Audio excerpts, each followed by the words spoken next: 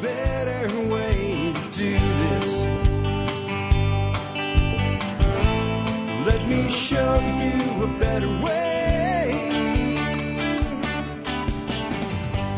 You don't have to be. Hi, folks. This is Jack Spirko with another edition of the Survival Podcast. As always, one man's view of the changing world, the changing times, and the things we can all do to live a better life if times get tough or even if they don't. Today is August 23rd, 2016. This is episode 1855 of the Survival Podcast. And it's a Tuesday show. That makes it a Just Jack show, and that means you guys chose this show by your voting for the poll on the forum. And today we're going to do actually the one that for August had the most votes, coming in with 13.3% of the vote split against 10 competitors. Electric canning for the busy family. Food storage all year long. And I think you'll enjoy this one. It probably won't be as long as the typical show because there's not a tremendous amount of material to cover, but I do think it'll enlighten you to the advantages of electric canning and give a lot of you guys that have this queasiness, this fear, this, oh my God, we'll die if we use an electric canner. We have to use grandma's big old all-American canner or we'll all die. A set of assurances that no, that won't happen. And you can certainly use the canner that we're going to mainly talk about today, which is the Shard 9.5 quart smart pressure canner, to do water bath canning. It even has settings for water bath canning. And of course, we all know that would be safe because you're using vinegars or acids or things like that. But I'm not going to really talk about that. I'm going to talk about the pressure canning functionality of it mostly today, figuring that if you want to can tomatoes or you want to, do up jalapenos with some vinegar, so that you can water bath can, you'll be able to figure out how to do that, and you won't have a big concern because it's always the canning of meats and soups and anything that's low acid that creates the most amount of fear, with good cause, because botulism is bad news. But I'll tell you some things you can do today for that extra little bit of insurance policy, and I'll tell you how to use this canner. I'll tell you the one other canner that I recommend, and there's only two that I recommend for electric canning, and I definitely recommend one highly over the other, and I'll explain all of that in a bit. Before we do that, let's go ahead and hear from our two sponsors of the day. Hey guys, I've always been a fan of Backwoods Home magazine. Well, how about this? How about Self-Reliance magazine from the same people that brought you Backwoods Home? Many of you know I've been a Backwoods Home subscriber for over 20 years. Dave Duffy and the crew over there have brought out a new magazine simply called the Self-Reliance magazine. It's at self-reliance.com online, and you can learn more about it by the link in today's show notes. But it's amazing. Just take Backwoods Home, up the production value, take out all the politics, and go 100% hardcore homesteading, self-reliance, self-sufficiency. And that's what you get in Self-Reliance magazine. Check them out today, self-reliance.com. Western Botanicals is my personal first choice for everything herbal, from whole raw herbs to preparations and ointments. In fact, two products I use all the time from Western Botanicals are the Deep Heat Ointment and the Turmeric Combo. Western Botanicals is the no-nonsense, no-hype herbal source you can trust. Learn more at westernbotanicals.com. Next up, let's take a look at the year that was the episode. This year I have two main segments today. The Lone Star Education Windfall. I have Bleeding Kansas. And then in the other news section, I have cocaine is isolated from coca leaves. Until now, European scientists could not get enough fresh leaves from South America to isolate the alkaloid. Florence Nightingale institutes good hygiene standards in military hospitals, although her lady with the lamp image is making the rounds at night might have been exaggerated. She did professionalize nursing in the years following the war. And boy, howdy, would it be needed. I'm just saying. Rayon is patented this year. It is nicknamed Mother-in-Law Silk. Why would you do that? Probably because the early versions of fabric caught on fire easily. Oof. Some people, I guess, don't like their mother-in-law. Anyway, I'm going to read the Lone Star Education Windfall. The United States federal government has appointed almost $8 million to settle Texas debt and any expenses incurred with the recent border treaty with Mexico, meaning paying the Texas Rangers to patrol the border. For reasons that are complex and difficult to explain, about $4 million is left over, or about $83 million in today's money. Nothing to see here. Let's move on. Texas spends the money on government, buildings, and pet projects. As one might expect, the money is also distributed to countries which use the money to build courthouses and such. But Texas does something that would be unexpected in modern times. It sets aside half the money for education, community, religious, and even homeschooling, although that's called field schools. At this time, students meet under a tree in a one-room schoolhouse near the fields. There are no public schools yet, and the state cannot directly tax residents for education. It's illegal. Communities organize their own schools, and the state reimburses them on a per-student basis. Whatever Texas was spending per student in 1854, they almost double it in 1855. The teacher receives the lion's share of the increase, and believe me, no teacher in Texas ever went hungry or could not find a place to sleep. This is all to the state's credit, but by 1860, the state will be deeply in debt again. My take by Alex Shrugged. Even though Horace Mann was experimenting with the Prussian unified system of education, government schools didn't get rolling until after the war between the states, otherwise known as the American Civil War, which was technically not a civil war, but don't get me started on that one. The point is that education in the United States at the time was uneven. Ethnic groups within Texas had different educational priorities, and each made its own arrangements as they saw fit. No one was belly aching about how their kids were forced to learn something that didn't fit with their worldview or religious convictions because people with different views didn't mix. If they needed classes taught in German, Spanish, or Dutch, the parents paid for it or made it happen. It is also reasons why we self-separate is because we prefer to It is a modern belief, almost a religious conviction, that mixing cultures results in harmony and understanding. I feel like I'm trapped in West Side Story musical and I don't know how to dance. There are reasons why we self-separate. It's because we prefer to interact with people who share a baseline understanding with us. Getting along with people I already more or less understand is hard enough, but the government wants me to get along with people different than I am. Fine, I can do that, but if I don't want to do that, I should be able to avoid it without the government telling me I'm bad. I'm not bad. I'm just tired. Yeah, I could go down that hole. I could go down the modern school hole, but I'm not. I'm going to go down the tax hole and how this is a trap. It's a trap. And the government paying for services is a trap. So how could Texas go from having, in today's money, a massive surplus, 100 and some million, $83 million in today's money as a surplus. They take half of it, so that's $41 million in today's money. Now, I think you have to understand something else about it. Like running a school in Texas in 1855 did not cost what it costs to run a school anywhere in the United States in 2016. So that might not sound like that much of equivalent money, $41 million. But it's a lot when you think about what they were doing. It wasn't that hard, or what you paid somebody at the time. To be a teacher or whatever. So how do you go from that to being back in debt in only 5 years? Deeply in debt.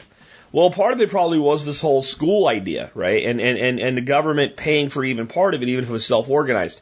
See, this is the trap. So let's say the government raises, today's money, $80 billion and says, here, Texas, run your schools with $80 billion. Okay, and let's say that we can run the schools in Texas for $20 billion a year. They spend a hell of a lot more than that, by the way, but just to make it easy. Fine. So they hire teachers, they set everything up, they get it going, they start spending $20 billion a year. Over 5 years, let's say they're even able to figure out some way to invest that money to get a 6th year out of it. What do you do in year 7? You need new money. This is where the tax trap comes in. As soon as the government starts paying for something, then they have to tax for it or the program fails.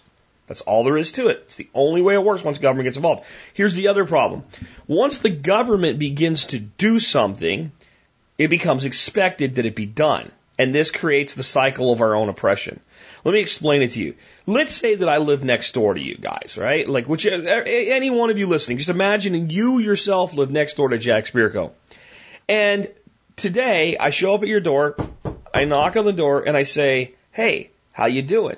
You say, hi, Jack. Good to see you. I was just listening to you on the computer. And I say, well, you know what? I was thinking you're my neighbor and I should do something nice for you. So here's a couple sticks of biltong or a pie or whatever you like, a jar of tea, whatever, right? And you say, gee, thanks, Jack. I really appreciate that. Now, over the next few months, every day I show up with your biltong or your pie or your 6-pack of beer or whatever it is that does it for you. And at first you're like, dude, look, you really don't have to, not every day. But after a few months, you're like, this is pretty cool, and I guess he wants to do it.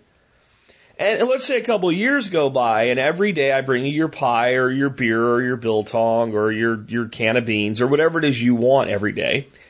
And remember, you never asked for it, and I never was required to give it to you. I just did it, and you did it, and it kind of works for us now. Let's say that 2 years go by, and on day 1 of year 3, I knock on the door, say, hey, how you doing? And you say, good to see you. I go, I just came by to say hello. How's it going?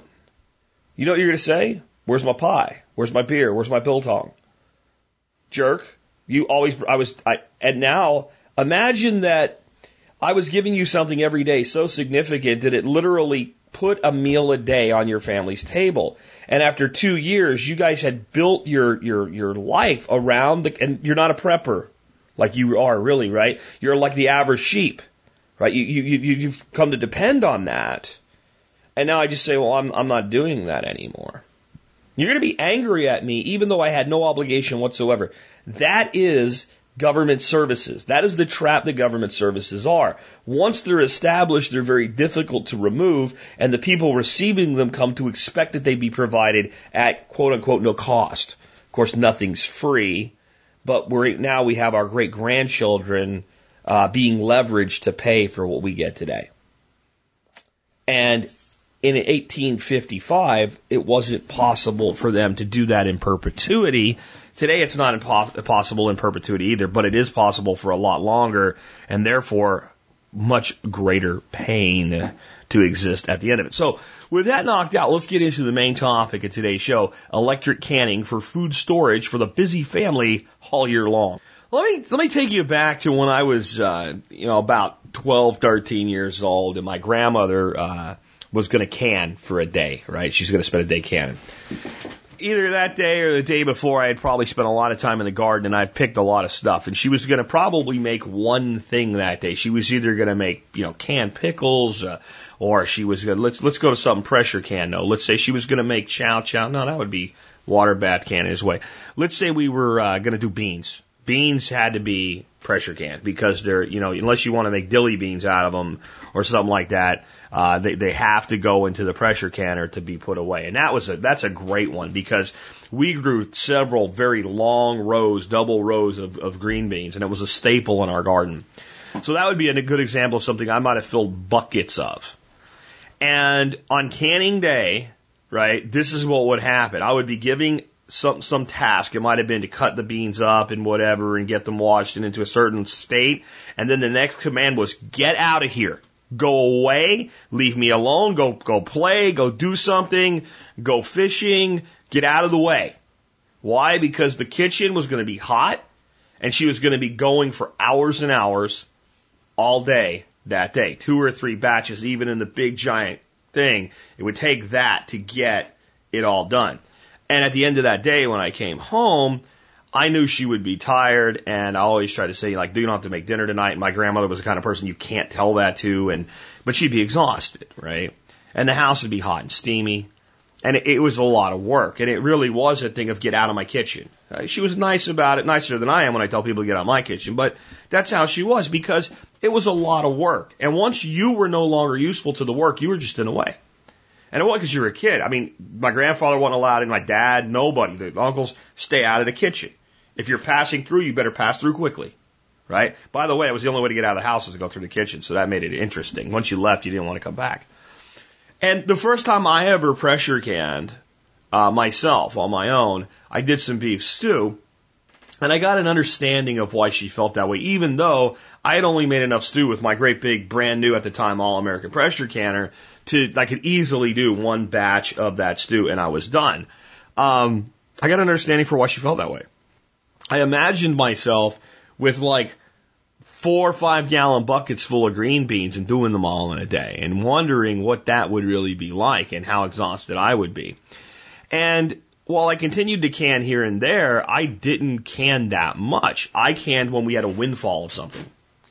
The concept that, you know what, I'm gonna make like a big pot of beef stew, cut it in half and can 4-quart jars of it, or 8-pint jars of it if you want individual servings, was way out of my head. It's kind of like my epiphany when I learned about small batch mead making. Before I learned how to do small batch meads in 1-gallon batches, the concept of doing all the work it took to make a gallon of mead, with it being the same as doing 5 gallons, it was like, no, I can't spend, and how long it's going to take, how long I'm going to have to wait to taste it, and what have you. And when I realized, well, there's a way to do it in 15 minutes, and including cleanup, and be done with it, and then you just got a little gallon jug sitting somewhere doing its thing, and you can make a gallon a week, or a couple gallons this week, a couple gallons next week, and make 4 or 5 gallons a month easily, and have all this variety. It changed my view. Well, electric canning did that for me too. Because I realized that with a kind of set it and forget it technology, and a unit that can both cook and can, it would open up new things. And we don't usually make our soups and stuff in an electric canner, but you can if you want to. I usually just make a big old giant cauldron of soup, and then, or stock or whatever, and we'll talk about some of the things I make and how to make them in a bit.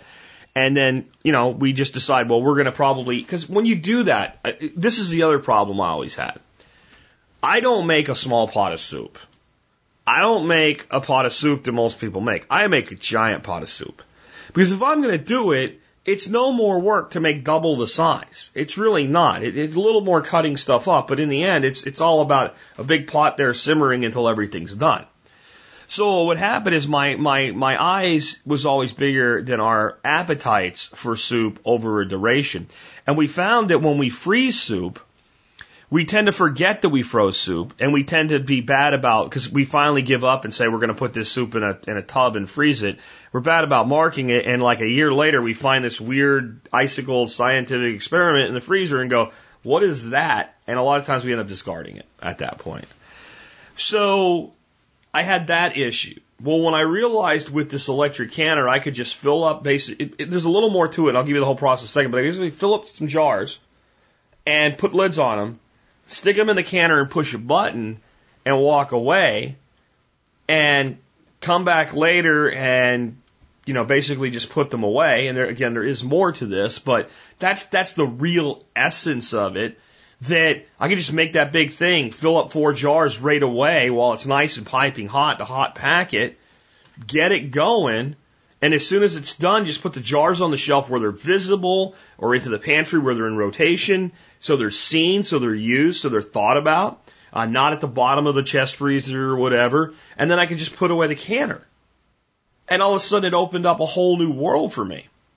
But I want to start out with why I only recommend 2 electric canners, and why these canners are absolutely safe for pressure canning, no matter what article you read by what misinformed party online. I don't care if they're the American Canning Association. I don't care who they are. If you say this isn't safe, you're wrong because you don't understand the technology.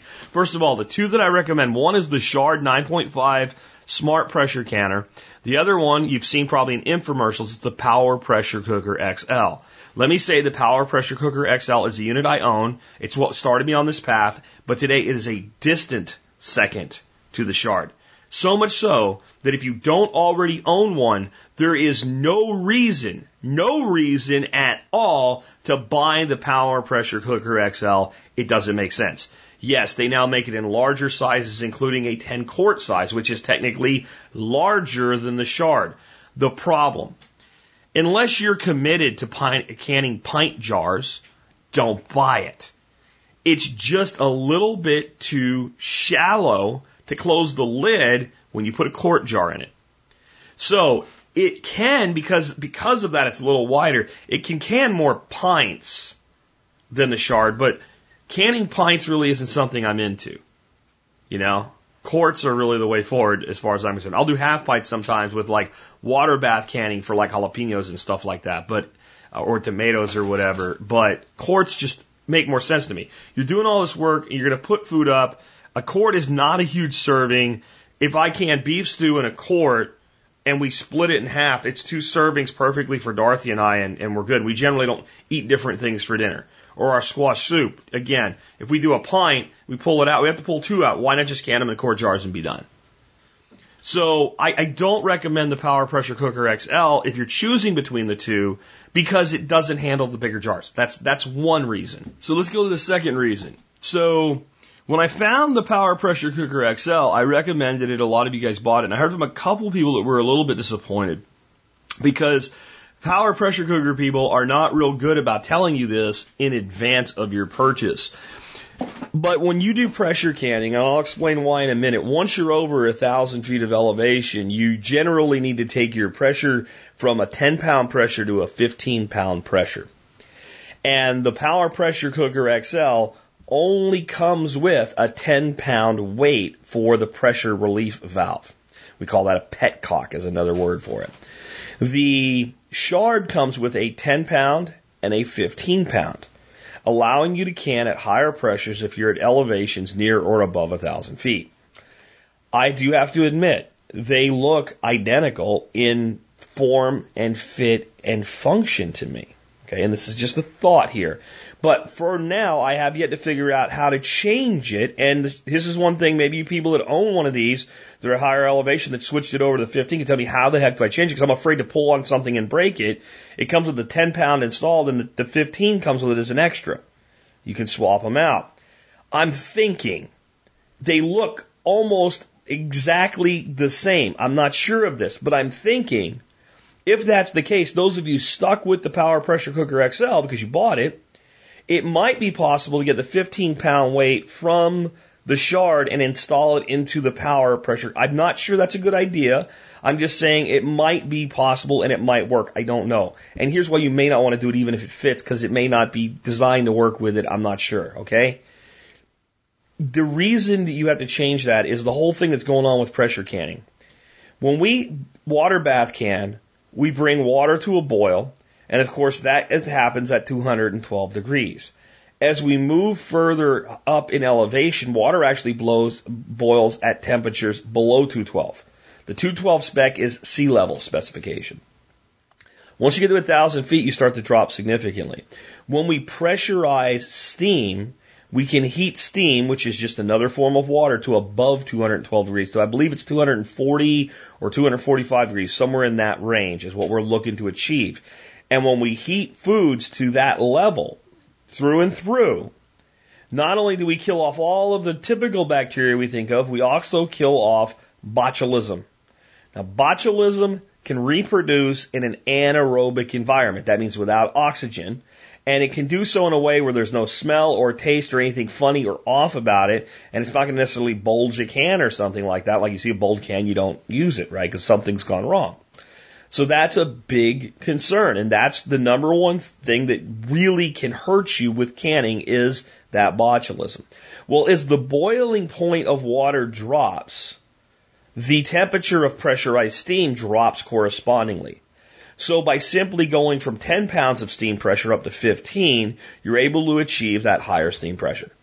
That's why the Shard comes with the two petcocks, and that's why if you're above 1,000 feet, it's a must for you if you want to pressure can with electrics.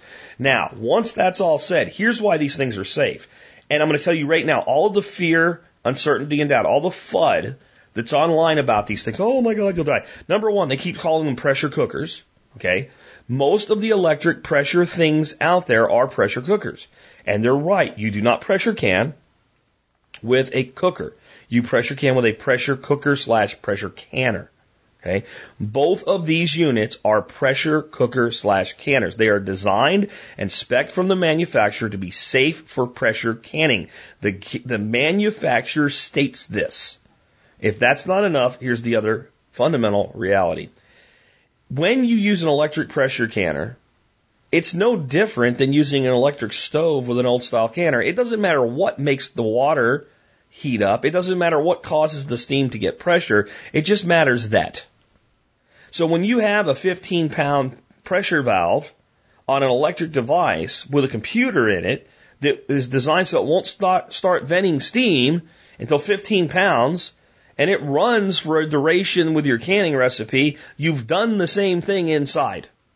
It's just been less work for you. Anybody that wants to have a fit about this, because I've had people have fit about this. I had people write me like thinking we're all going to die. And we've been doing this for 2 years and we're not dead yet, okay? All right? Just relax. These things work. New technologies actually do work. There was a time when you picked up your phone, and you stuck your finger in a hole, and you turned a dial, okay? And it went click, click, click, click, and then you got to talk to somebody. Now you carry a device in your pocket. You can pick it up and say, call grandma, and it calls her for you. It knows what to do. Technologies do evolve. The canner is a very old piece of technology. It is about time that it evolved, and I don't think these will be the last two, but I only recommend these two because they're the only ones that I know of so far that are warranted by their manufacturers to be safe for this process. Okay, let's talk about the basic canning process. I'm going to tell you my way, and I'm going to tell you the way you're supposed to do it because you'll die if you don't. And again, that's bullshit. I'll explain why. So what I do when I can is I generally take my 4 to 8 quart jars. I stick them in they're already clean. I've already washed them. Maybe I rinse them out if I'm a little, they look a little dusty or something. I throw them in the dishwasher. I turn on the heat dry cycle while I'm doing everything else. It gets them nice and hot. I'm not trying to sterilize them. I'm not trying to sanitize them. I don't care. They're going to go into a pressurized steam vessel. Okay? They're going to be in 240 degree steam for somewhere between 30 to 75 to 80 to 90 minutes, depending on what I'm doing. It's okay. The reason I want the jars hot is so when I dump the hot packed fluid into them, they don't crack. That's the only reason I'm even doing that. My rings and my lids, I set them on the counter on a paper plate so they don't get anything on them. I don't wash them. I don't put them in a pot of simmering water. They're going to go into a steam pressure vessel for 30 to 90 minutes. Okay? Anything that touches them is going to die. If I was that worried about them being like I was making beer and I was trying to sanitize them, what about the food? Think, okay? So I set them there. I try to use no water with cleanup on the day that I'm canning. Water creates mess. All right? Water goes in the canner, etc. So I get my whatever I'm going to hot can, and I take my hot jars out. I set them on a wooden cutting board so that they're not messing up my beautiful granite tile, even though it's probably, not really necessary. I just feel better about it, and it's my granite that I paid a lot of money for, so that's what I do. And I take a canning funnel that I've rinsed off with water. That's all I've done to it. I put it in my can, and I ladle in all my stuff. And then I put a canning lid, and I've stopped using Tattlers. I've had too many failures. I know they supposedly fix it. I go back to old school ball canning centers, lids, and I put it on. I take a band, I screw that on, just finger tight, and then I take a canning tongs, I'll talk about in a second, and I put it in the canner. I do that 3 more times, because 4 jars fit in there. I put the lid on, and then I set the time according to the recipe. And there's a certain amount of water that goes in there, and I'm not going to get too procedural, because you can look this up, and information comes and tells you what to do with the unit. All right? You set it in there. You set your valve the way it's supposed to be. You set your timer. It takes a while for the unit to heat up to the point where it actually starts to produce the pressure high enough. Then steam starts coming out. The clock starts running, and you don't do anything. You go off and do your other stuff. Like put the soup that you're now canning into a bowl and sit down and eat it with your significant other, or take the chili that you're canning and sit in front of the TV set on a Sunday afternoon, because football season's coming back really, really soon. My Steelers are sucking in the preseason, but that usually doesn't matter, so I'm hoping they're better, but it doesn't matter. I like football. It's one of my mental escapes, and you eat your chili while your other chili for games in the future is canning. It takes a tone when it goes off. There's a way you release the pressure. You let it sit for a while. You can let it sit all frickin' day if you're only going to do one batch. When you're ready and you've done everything you need to do and you can follow the instructions, you open it, you take your canning tongs, you take your jars out. I set them onto a wooden cutting board. Also because I think, when you have things that are wet and steamy now, they can slip. And if you slip and drop it onto like a granite countertop, you're likely to break a very hot, you get where it goes, napalm type thing going on. A lot of times when you open them, they're still boiling inside and all. You let them sit. Don't touch the lids. Don't touch anything. They'll seal down. If it failed, the lid will not seal. Once that's done, I leave the rings on the jars. You do not have to. They've served their purpose. They're not going to keep the lid from coming loose. That's not how it works.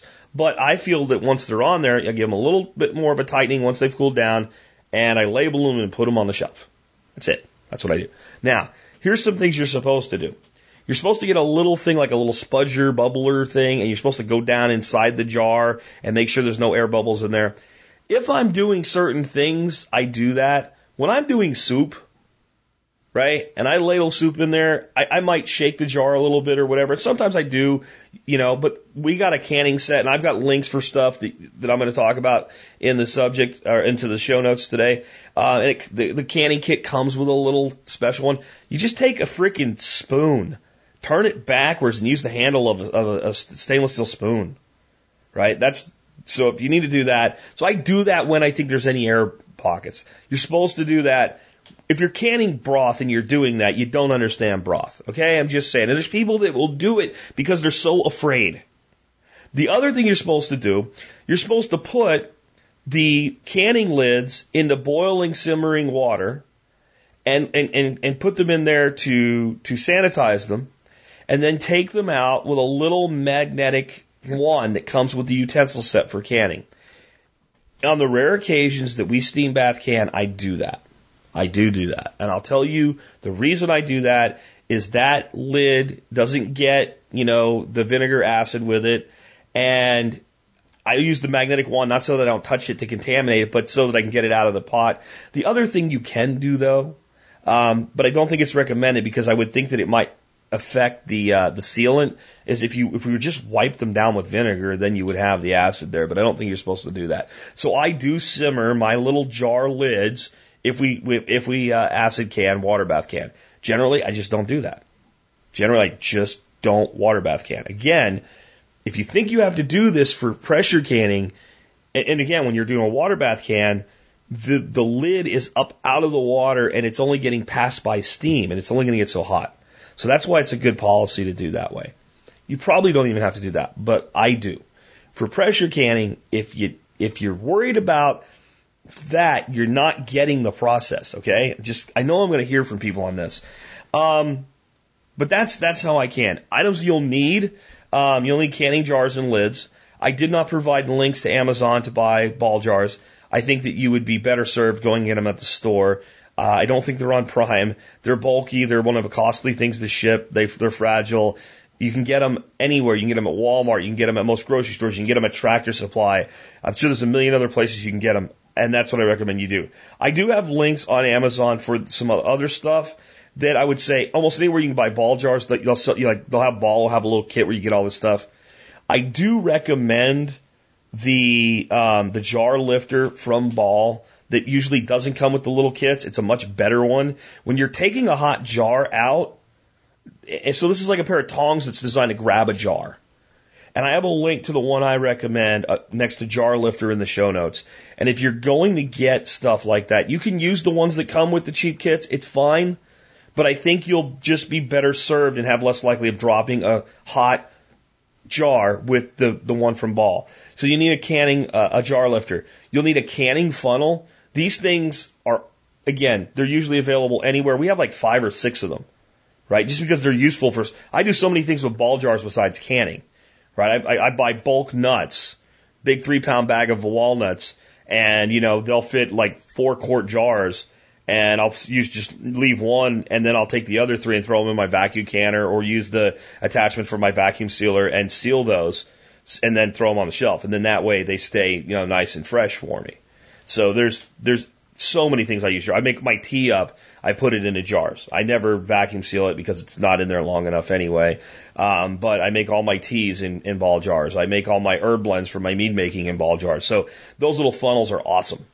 And I'm gonna modify one day so that they fit right over a apple juice bottle for when you're putting dry goods into a mead bottle, because the little funnel sometimes is too small, and the jar funnels, the ball jar funnels, they look almost perfect, but there's a little seam and stuff always gets stuck in there and it messes it up. So, but the jar canning funnels are great.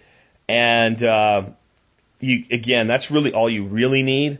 But there is a full canning utensils kit on Amazon I have a link to as well. And like I said, anywhere you can buy jars, usually they're sitting on the shelf right next to them. It'll probably cost you less to go that way. I want to talk about the different mindset that comes with automated canning, is what I want to call it. More than electric canning, it's automated canning. You're not sitting there with a timer, right? You're not sitting there waiting for the petcock to start and then go, okay, now I can start the timer. You push the button and it either works or if it fails, like these units won't start if the pressure doesn't build up. They'll just sit there and they'll eventually give up.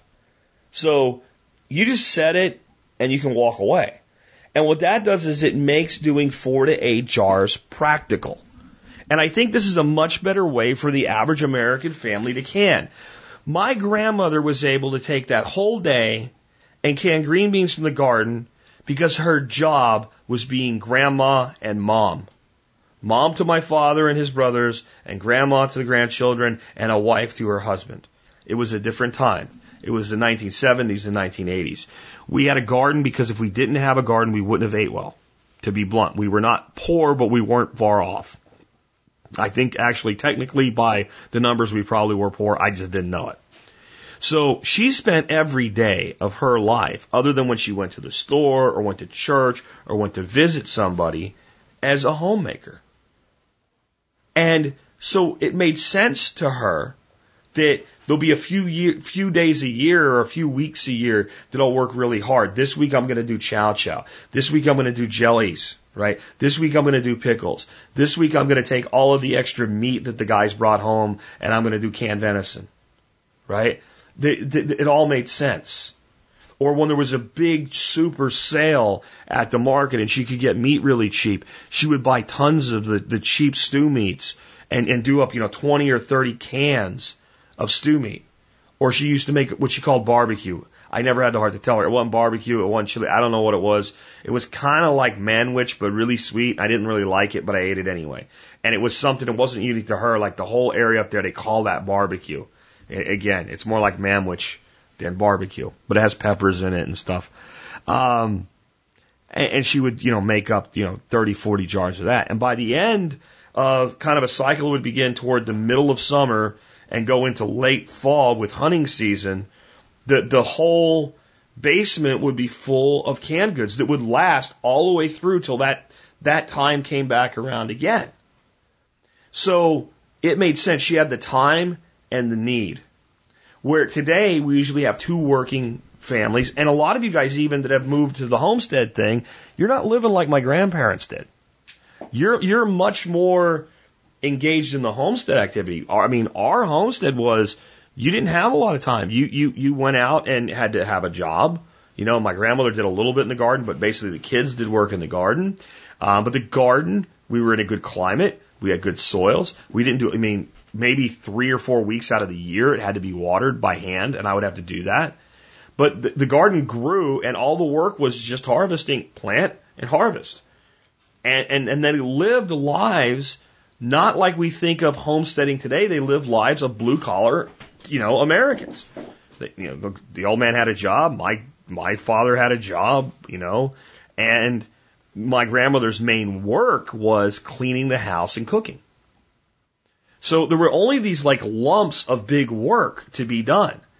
We're in the situation where we have kind of this steady flow in modern life. And even if we're homesteaders, then most of you guys I know that are doing it full time, you have animals, that takes up a lot of your time, etc.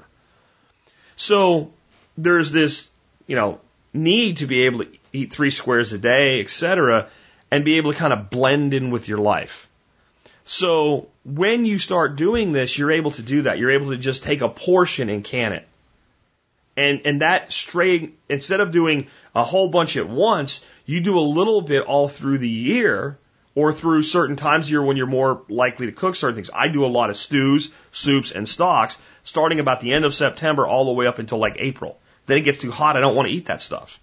But when we do need it for cooking, it's just there on the shelf now. So the other thing is you don't just can what you grow or what you harvest when you start doing this. You start looking for those buys on cheap meat. A lot of times this is what I'll do. I'll see meats that are like in the markdown section where they take like $1 a pound, $2 a pound off them, and they're not really that great of meat, and they need to be cooked or frozen within a day or two. I'll bring that stuff home. I'll put it in a vacuum bag. I'll vacuum seal it. I'll throw it in the freezer in a box until I have enough of it to do up 4 quarts. And then I'll cut it up and I'll can beef or pork or whatever like that. And that doesn't take any real work then. And trust me, anything that, when you pressure can meat, you're making something akin to like canned stew meat that you would buy. It's soft. It's cooked all the way through. There's nothing left as far as like having a steak or something like that. It's not going to happen, right? So anything that wasn't exactly perfect with that meat, that kind of meat is kind of perfect for that application. Or when you go to the farmer's market and they have something on sale, real cheap toward the end of the year, you might buy enough, like just figure out, okay, this is enough to make 4 quarts of that, and it's cheap, so I'll buy 4 quarts to can and 2 quarts to use fresh. And then while I'm, jacking around with the fresh stuff, I'll just throw that in there, maybe the green beans, like my grandmother, and boom, and then boom, and now you've got 4 quarts of green beans that are from a farmer's market instead of from Campbell's. And maybe you go back next week and do that again. And you can start cycling like that. That's the mindset here. And you can make, again, double batches and can half. That's my number one go-to method. I'm going to make bone stock. I fill that giant freaking pot of mine. I make a huge thing of bone stock. And half of it gets canned and half of it's, can be eaten and sipped and used over the next couple of weeks. Or with bone stock, I might can it all. With bone stock, sometimes we actually do can it in half pints. Because that's a perfect amount to just kind of dump in a pot, heat up, and then put back in a coffee cup and drink. So here's the thing on botulism I want to kind of give you as an insurance policy before we move on. Botulism is not killed by boiling. And this is why you have to pressure can. So people think boiling can't do anything to help with botulism. People are wrong. Botulism's not the problem. As botulism bacteria reproduce, they create a toxin. That toxin is one of, if not the most lethal toxin on planet Earth. It's not the botulism, it's the toxin the botulism creates. If you bring something to a rapid boil for 10 minutes, if it has botulism toxin in it, will boil off the botulism toxin. So a good practice when any of your canned foods that are pressure canned is to heat them to boiling for 5 to 10 minutes as your extra little insurance policy. And people are going to tell me that doesn't work, and I'll just tell you to go read the medical literature, and it'll tell you that it works. Okay? The main reason that people get botulism in today's day and age is not because of improperly home canned food. That fear tactic's bullshit. It's generally from improperly stored potatoes. And if you think about baking a potato, you're not going to hit 212 degrees in a potato when you bake a potato. Now, if you boil a potato, funny thing is, no one ever gets botulism from improperly stored potatoes if somebody boils and makes into mashed potatoes. Huh? Got it? Okay, we'll move on. I'm off the soapbox on that. So let's talk about some of my favorite things to can and how to make them. So the canning process is the same, pretty much no matter what you do, with some exceptions that I'll talk about here. But chicken soup, right? So chicken soup, generally, I hope I have some stock around or some broth around that I'll start adding. But my biggest way that I like to make chicken soup is we'll buy a whole chicken, like a whole roaster chicken, and I'll do just that with it. I'll roast it, or a lot of times what I'll do is I'll part it out. I'll take the breast and I'll butter. Actually, I almost always roast a whole chicken. I take cut the backbone out. I put that in a Ziploc bag with all the other trimmings like that and throw it in the freezer. Okay, and I flatten that chicken out, butterfly style, so that it's breast up, back down. Season it up however you want to for that. That's a different show, right? And I roast that chicken. And I'll take that chicken out when it's cooked to temperature and good to go.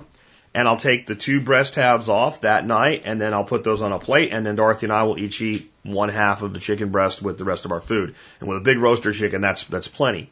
The next night, I'll usually take off the leg quarters, and we'll have something with a side dish with chicken leg quarters. I'll reheat those. All of those bones get thrown in a bag in the freezer. And whatever's left of the chicken corpse after that, right, gets thrown in a bag in the freezer. I'll usually do that 2 or 3 times, and I'll have 2 or 3 chickens like that in a bag. So there's a lot of little pieces of meat and stuff like that when you do this. So then I get my great big stock pot out, add some water and salt and garlic to it, and some onion. And I usually use dehydrated garlic and onion for this because it's just easy. Throw it all in a pot, and I just simmer it until it's basically a chicken broth. It's made by all those bones. I usually will add stock or broth to it to enrich it when I'm doing it this way, because you've only gotten so much power there, I guess, so to speak. If I don't have any around, if I've used it up, or if I'm saving it because it's bone stock and I want to do something more with it later in the year, I use a product called Better Than Bullion. That's the best thing I found for an off-the-shelf product. You do have to refrigerate it. They sell organic version of it, big giant jars at Costco. Wonderful stuff. You also can get that on Amazon. Now, I don't do recipes, guys, right? So I add a little, I taste the broth, add a little salt, taste the broth, and go, it needs, and I add a little more. You know, I add some pepper, I add some parsley, etc., and I get the broth where I want it. Then I chop up fresh parsley, if you have it. Remember, you can make chicken soup without parsley, but fresh parsley is wonderful. Celery and carrots. I put them in the soup and I cook them until the celery and carrots are soft. I'm done. That's it.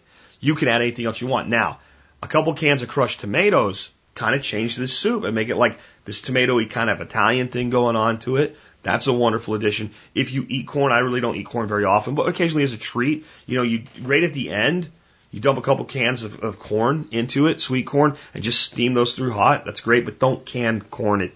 Just don't, right? So when you've done that, and you're done with your soup, just take half of it and portion it out while it's nice and steaming hot. Hot pack it into your jars that you pulled out of your dishwasher. If you don't have a dishwasher or your dishwasher doesn't allow you to just run just the heat dry setting by itself, you can put your jars into your oven, set your oven to like 140 degrees to bring your jars up to temperature so they won't break when you dump the hot soup into them, and then process as normal. That's it.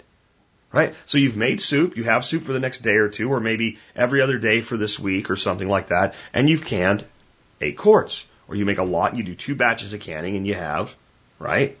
You have 8 quarts instead of 4. I said 4 quarts, right? You have 4 quarts or 8 quarts. 4 quarts is more than you think it is. When you start ladling 4 quarts out of that big stock pot, you have a lot of respect for our grandparents, right? That did, you know, quarts and quarts and quarts. You'll realize how much that really is. Bone stocks. I have not yet gone to doing bone stocks in the pressure canner itself, just pressure cooking by bone stocks.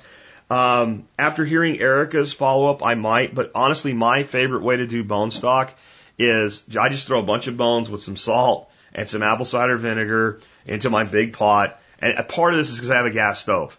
And it's, you know, once I get it boiling, you mix it and I can turn that thing down and I'll run it for however long I think. Now, with chicken and stuff like that, I usually do those for like 4 to 6 hours.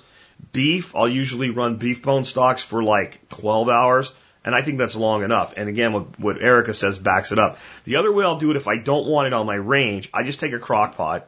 And usually I make enough. I need 2 crock pots, and we have like 5 of them. So I take 2 or 3 crock pots and I divide my bones up. I cover them with water, add a little bit of salt, and some apple cider vinegar. I don't know, a couple dashes, right? And I just simmer it. I simmer it. And you set it on I always do this with pressure, what do you call them, crock pots. I turn it as high a setting as it has until it's really screaming hot, and then I set it down to low, and I keep it on. If it's really, really a lot of times your crock pots, even on low, once they get the temperature up, they get really, really a rapid boil, and that can cause too much evaporation and make it clean up a pain in the ass. So then I'll go down to low, and I just kind of keep an eye on it. So even with a crock pot, I'm kind of watching it. And then you just, take what you want to use for cooking or whatever, and take the rest of it and can it. Same process. Hot into the hot jar. It's the easy way to go. Squash soup. By this, I mean butternut squash soup. Butternut squash soup is simply amazing. And I'll tell you another thing. If you're a Costco customer, and you should be, when we have, and I've got some pretty nice butternuts coming out this year. The squash bugs haven't killed me yet on them. So when we have butternut squash, I always use my own fresh butternuts. I used to buy butternut squash to do what I'm about to tell you with, and I'll tell you how to do this, but basically you split them in half, you rub them with some oil, salt, and pepper, and you roast them in the oven. I think it takes about 30 minutes until they're fork tender, and then you scrape all of the squash out of it, and then you go forward with the recipe. But I'm down at Costco one day, and I look, and they have a great big clamshell of cubed up, organic butternut squash. And when I do the math, it costs less than buying a whole butternut squash at the regular market. Especially if you buy an organic one, when you should, right? Well, I'm not doing this anymore. So whenever we're going to do squash soup, now if we don't have our own butternuts, I just go down to Costco and pick up as many clamshells as I want. And I roast those with oil, salt, and pepper in the oven. The other thing I roast is apples. And I like to use a mix of like Fuji's and Granny Smith's because it gives them tartness. How many? I don't know. It depends on how much you're making. But I would say about equal amounts of squash and apples. Okay? And you do the same thing with the apples. You coat them with olive oil, salt and pepper, and they all go 2 big baking trays, one on each shelf, in the oven about 30 minutes until they're soft. At about 15 minutes, swap the racks. Okay? While you're doing that, you get your big soup pan, right? You put some oil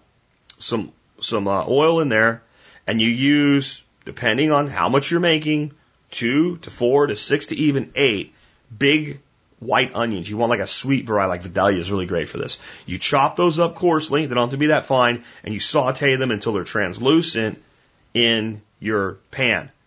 When everything's done in the oven, you take it out, and I'll get to the apples in a second, but basically you now add chicken stock. I don't know, 4 quarts, as much as you need to cover everything, right, to the pot.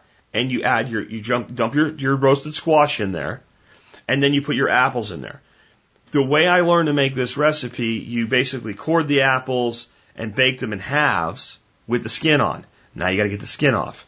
Okay. What I do is I take my regular peeler, my preferred, it's made by Oxo, that's like for peeling potatoes, and I grab my apple and I peel it like old school, like a spiral. I peel my apple and I take one of those apple cutter core things.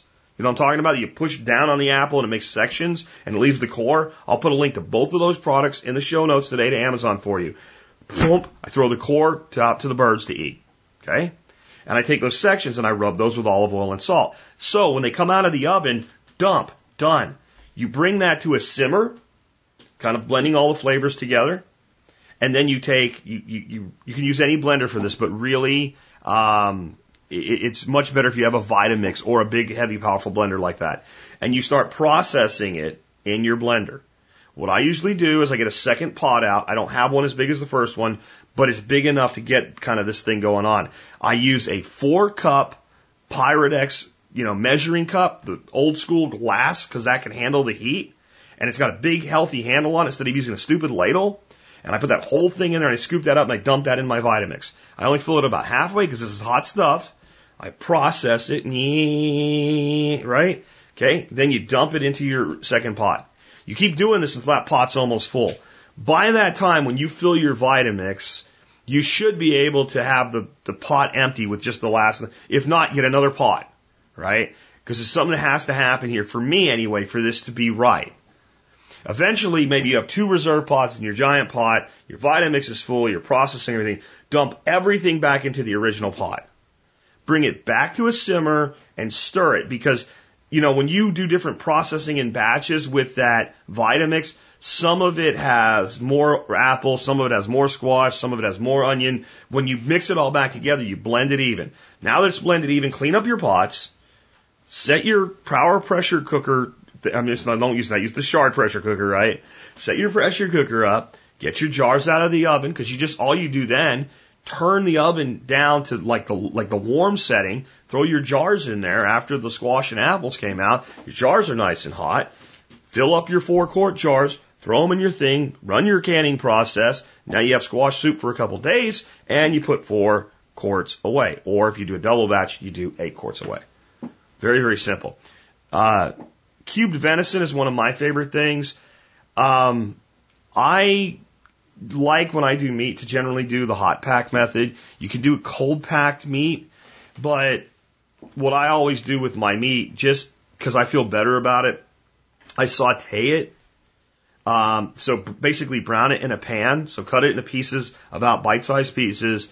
I usually use a little bit of salt and pepper on it, and I saute it in a pan. And then you pack that in your warm jars and pour hot broth over it, hot broth or stock. When I do deer, if I have my way and my time, I take some of the deer bones, I cook them in the oven until they're roasted, and I make bone stock from them, and I use that when I can my meat. I'm not afraid to cold pack canned meat. It's not why, and almost every meat I do this too.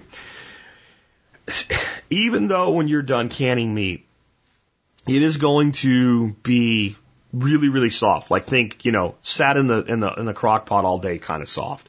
It's going to be like pot roast soft. You still have an opportunity to develop flavor. And once the canning's done, that's not happening. You can't take canned meat, throw it in a skillet, and brown it and develop flavor. But if you brown it before you can it, even though the brown kind of disappears, the flavor's in there. So that's why I do that. So I'm not even going to go into exactly how to do this other than what I just said.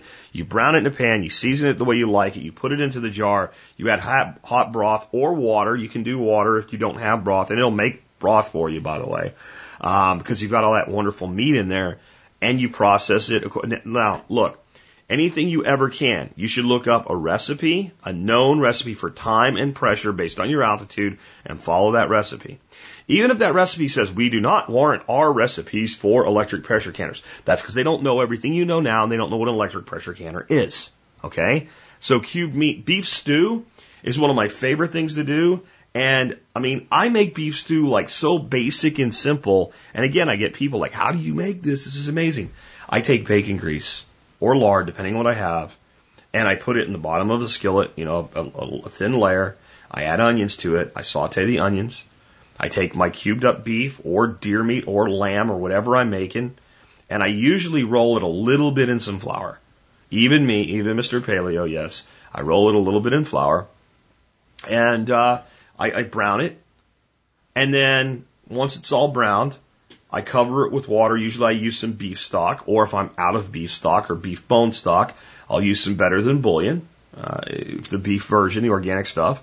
And, I make basically like looks like a big bowl of beef soup. Okay? And then I add carrots and potatoes. Yes, because I don't eat this that often, and it's just not right without potatoes. You can eat some potatoes now and then. I add carrots and potatoes. I usually use a big handful of parsley. I use fresh garlic, but here's what I do. So you saute your onions in your lard or bacon grease. You get your meat going. When your meat's almost ready to add water, then add your chopped garlic, or you're going to burn your garlic. Right? And you can look up any beef stew recipe you want. But once the beef stew's done, right, we take some aside that we're going to use the next day or two or the next week, and we process the rest into the can. Here's the rub. Yes, I might dust a little bit of flour on the meat, just a tiny bit when I brown it. It won't really make an effect on everything. It won't really thicken it. You now have not beef stew, you have beef soup. Okay? If you thicken your beef stew and can it, it looks like dog food when you take it out. It's not very nice. So you then hot process can your beef soup, and you just do that, and you label it. And then you take the other stuff that you're going to reserve in your pan and you thicken it with a roux, like a flour and butter roux or just a flour and water thickener. So you add your flour then, and you thicken what you're not going to can. When you take your quart jar out, okay, and you're going to heat it up to a boil on your stove, you take a little glass of water, you put a tablespoon of flour in there, you add some water to it, you mix it up really, really good until it's a thin slurry.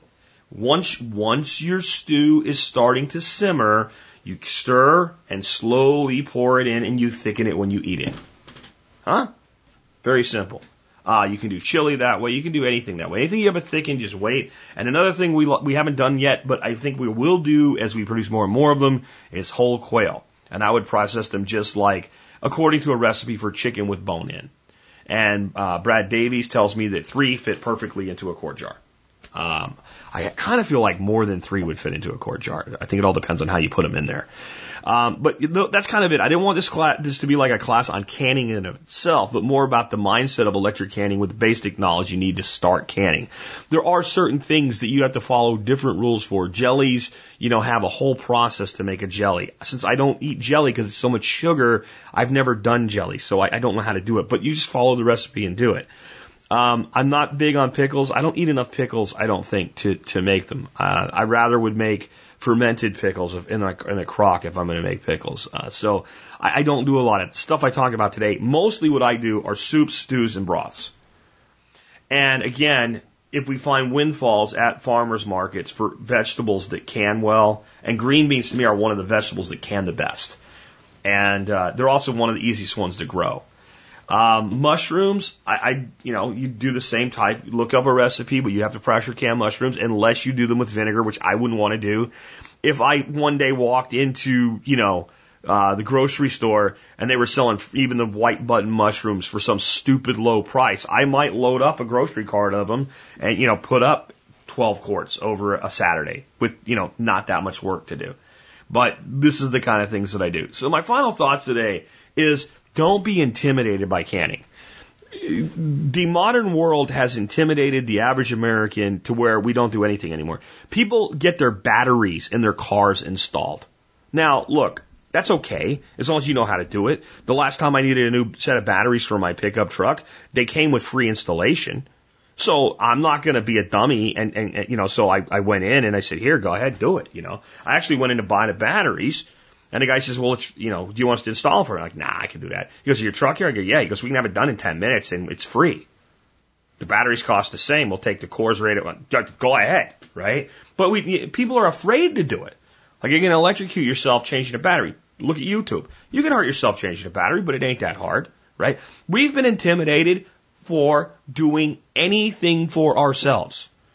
We have people that are afraid to learn basic electrical work for the same reason. Listen, you're not going to electrocute yourself installing an electrical outlet if you haven't put power down to the leg yet. Now, please know what you're doing before that. Please learn how to use a multimeter to make sure there's no power there, etc. But you don't have to be afraid of it. People are afraid to change their own oil. They think they'll break something. People are afraid to do anything. When I was a kid, every little kid broke everything by taking it apart to see how it worked and never got it back together. But we learned how to do stuff. We developed confidence. Canning is something your great-grandmother did. Your grandmother probably did. And your great-great-grandmother probably did. If they can do it, you can do it. Don't be afraid of it. And don't think you have to use their technology. Your grandmother, right, used that rotary dial phone. Your great-grandmother probably wrote a lot of written letters by hand. You still communicate with people, but you use modern technology. Don't be afraid of modern technology, and don't be afraid to fit I wouldn't call it ancient, but an old school practice like canning into a modern lifestyle by parting it out in small pieces throughout the year. All right, so I hope you enjoyed today's show. With that in mind, if you did enjoy today's show and you want to support the work I do, consider becoming a member of the Members Support Brigade. It is the best way to support this show and the work that I do. Simply go to thesurvivalpodcast.com and click on members, and when you look at all the discounts you'll get, you'll realize what a win-win situation it is. And keep an eye on your memberships, guys, because PayPal has been really bad about canceling renewals when you update your payment method or don't update your payment method. Either way, they do it at a certain point. And if you don't sign back up, I lose you as a member. Keep an eye on your emails if you're an expired member. I do occasionally run win-back programs. Everybody else, become a member first. Just go to survivalpodcast.com and click on members. Military, law enforcement, Peace Corps, and first responders all qualify for a discount. Just email me at jack@thesurvivalpodcast.com. Put TSPC service discount in the subject line. Tell me about your service, and I'll get back to you. If you ever send me an email like that and you don't hear back in a day or two maximum, resend it. Something's wrong. If you use multiple emails, try a different email address or something like that. Again, make sure TSPC is in any subject for any email you send me, because if the spam folder eats it, I will find it. Next up, that's the best way to support me, but the easiest way to support the Survival Podcast. Do your shopping on Amazon through tspaz.com, TSPAZ.com, tspaz.com. Go there, click a link, end up on Amazon, buy whatever you're going to buy. We get paid for it. You get your stuff. It doesn't cost you anything. It doesn't even really take any more time. But I do a review every day, and today's review, I hope this actually shows how committed I am to making sure that these are not just for the purpose of me selling stuff on Amazon. The business model is, if I do something, you'll go look at it, you'll be more likely to click a link, and if you buy something that day from Amazon, I'll be more likely to get credit. But I always try to bring education to it. So yesterday I said I would do this. I have posted today my setup for scoping the Benjamin 392 or 397. The 92 is the 22 caliber, the 97 is the 177 caliber. And this is not a gun that's designed to be scoped, and there's a bunch of different little ricky-dicky ways to do it. And I have come up with what I think is the best setup. It uses an Air Venturi Picatinny scope intermount with special clamps that clamp onto the tubular receiver of the Benjamin rifle. And then the Picatinny round goes on top of that. It's topped with a UTG 4x32 1-inch Hunter mil-dot scope that's made for air rifles. That scope comes with rings, but they're for, most air rifles have a slot mount scope, like a clamp-on scope. You can't do that here. You really shouldn't. There's another type of mount for the Benjamin I mentioned. Don't get that. Get what I've got there. And then, so there's a set of Vortex Optics 1-inch low rifle scope rings. This is the only stable way to mount a scope on this gun that I've found that makes sense, that lets you use a scope of about the size of the UTG 4x32, which is pretty standard in a fixed 4x32 size, and keep the profile low enough to get your head down on the gun so you're not like craning your neck and, not having good form with the rifle. It's still a little higher than I would like, but it's good. I give you some options. There's a video today. It talks about, you can use medium mounts. You can even get the scope to come a little further back if the eye relief's not right for you. It's fine for me, but by doing a couple different little tricks and ways you can do it. And if you watch today's video, you'll get to see me getting bit by turkeys and get bit really good one time too. So, but no turkeys were harmed in the creation of the video. But it'll be fun. Now, here's why I say I hope you understand it's not just so I can sell stuff. I said I would do this yesterday, and today, when I went to find the parts on Amazon, the Picatinny intermount for the scope was not available. And Benjamin Crossman make 1, 2 under their name. They're the exact same thing. Both of them are sold out.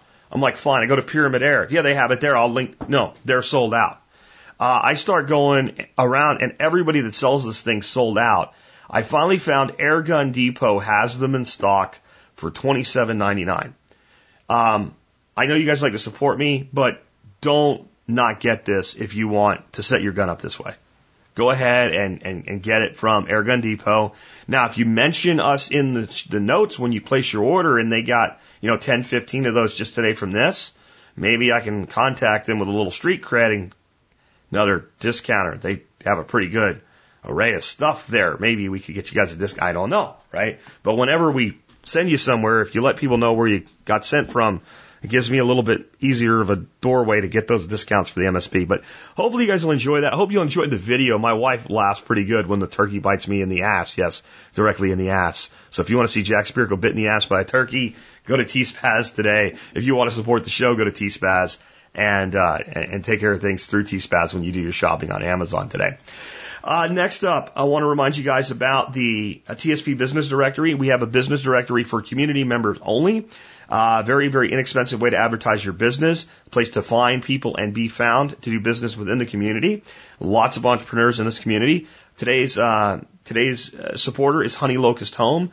They make soap, incredible soap. They're going to be teaching how to make soap clinic at my workshop here in October as well. By the way, we love their soap, especially their Comfrey Monster, so check them out today. And that brings us to today's closing song. So I always try to find a song, if I can, that kind of ties into the show or has a deep meaning or something like that. Today's no deep meaning. I guess it could a little bit here. This is a song from 1980, and it did not make the top 10. It did not make the top 20.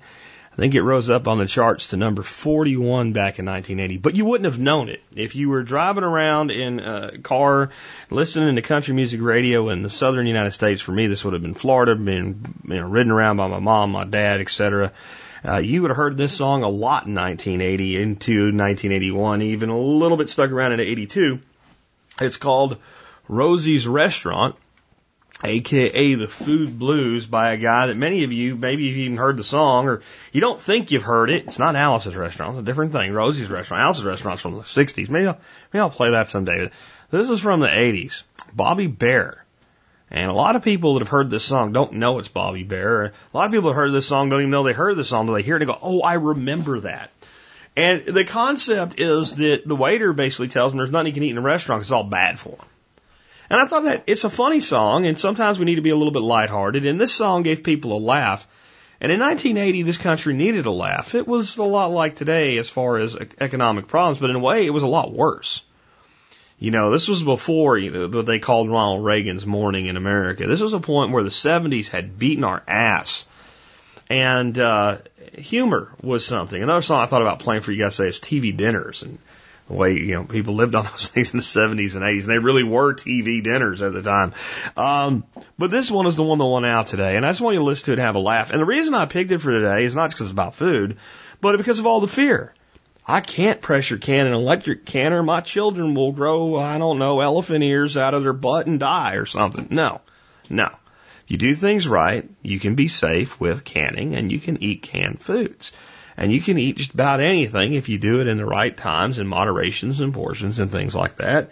Not everything's going to kill you. Not even the stupid GMOs that I really wish would go away. We can't live in fear, and one way to face fear sometimes is to have a laugh at it. So I hope you enjoyed today's show. With that, this has been Jack Spirko with another edition of the Survival Podcast, helping you figure out how to live that better life if times get tough or even if they don't. I was waiting in a Rose's restaurant, and the waiter came up and said, "What do you want?" I looked at the menu and it looked so nice, till he said, "Let me give you some advice." He said, "Spaghetti and taters got too much starch. Pork chops and sausage are bad for your heart. There's hormones in chicken and beef and veal. Ravioli is a dead man's meal. Bread's got preservatives and nitrites and ham, artificial coloring and jellies and jam. Stay away from donuts or run away from pie. Pepperoni pizza is a sure way to die. Sugar rots your teeth, makes you put on weight. Artificial sweeteners got cyclamates. Eggs got cholesterol, there's fat and cheese. Coffee runs your kidneys and so does tea. Fish got mercury, red meat is poison. Salt's gonna send your blood pressure rising. Hot dogs and bologna got deadly red dyes. Vegetables and fruits are sprayed with pesticides.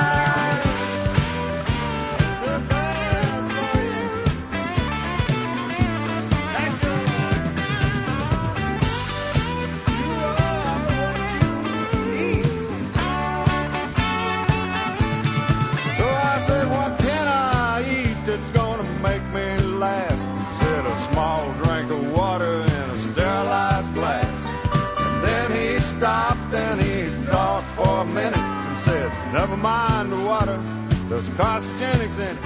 So I got up from the table and walked out in the street, realizing there was nothing I could eat. I ain't eaten for a month and I'm feeling fine, 'cause he did not mention beer, whiskey, women, and sweet red wine.